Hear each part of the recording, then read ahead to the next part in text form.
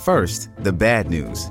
SAP Business AI won't help you generate cubist versions of your family's holiday photos. But it will help you understand which supplier is best to help you roll out your plant-based packaging in Southeast Asia, or identify the training your junior project manager needs to rise up the ranks, and automate repetitive tasks while you focus on big innovations, so you can be ready for the next opportunity. Revolutionary technology, real-world results. That's SAP Business AI. Hello, beautiful. This is Jennifer Hadley, and our prayer for today is for allowing the good, allowing the very best to unfold. Yes. So let's place our hand on our heart and be so grateful and so thankful for divine love. Let us partner up with the higher Holy Spirit self in a deep and abiding gratitude for what is.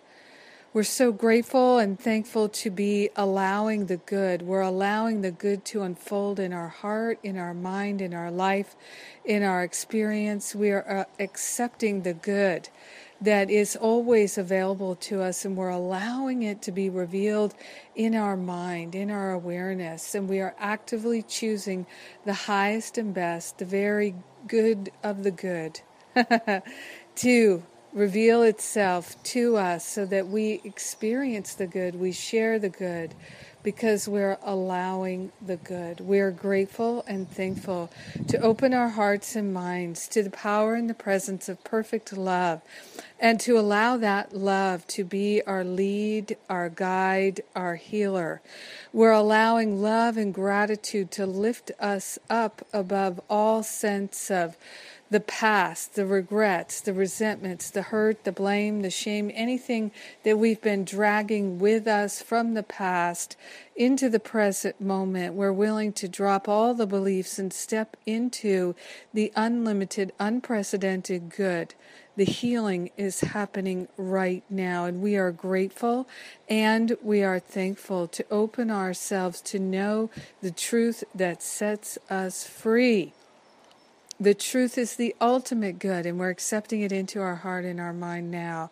As we consciously surrender all thoughts of lack and attack, we open to allow the good to be revealed in our mind and demonstrated in our life.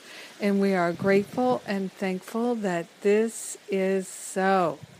In gratitude, we share the benefits with everyone. In gratitude, we let it be. In gratitude, we know it's done, and so it is. Amen, amen, amen, amen, amen. Woo! So good to pray. Oh, my goodness. Yes, it's so good to pray with you. Thank you for being my prayer partner today. Lots of good coming up. If you didn't listen to my radio show this week, you can still do that, of course.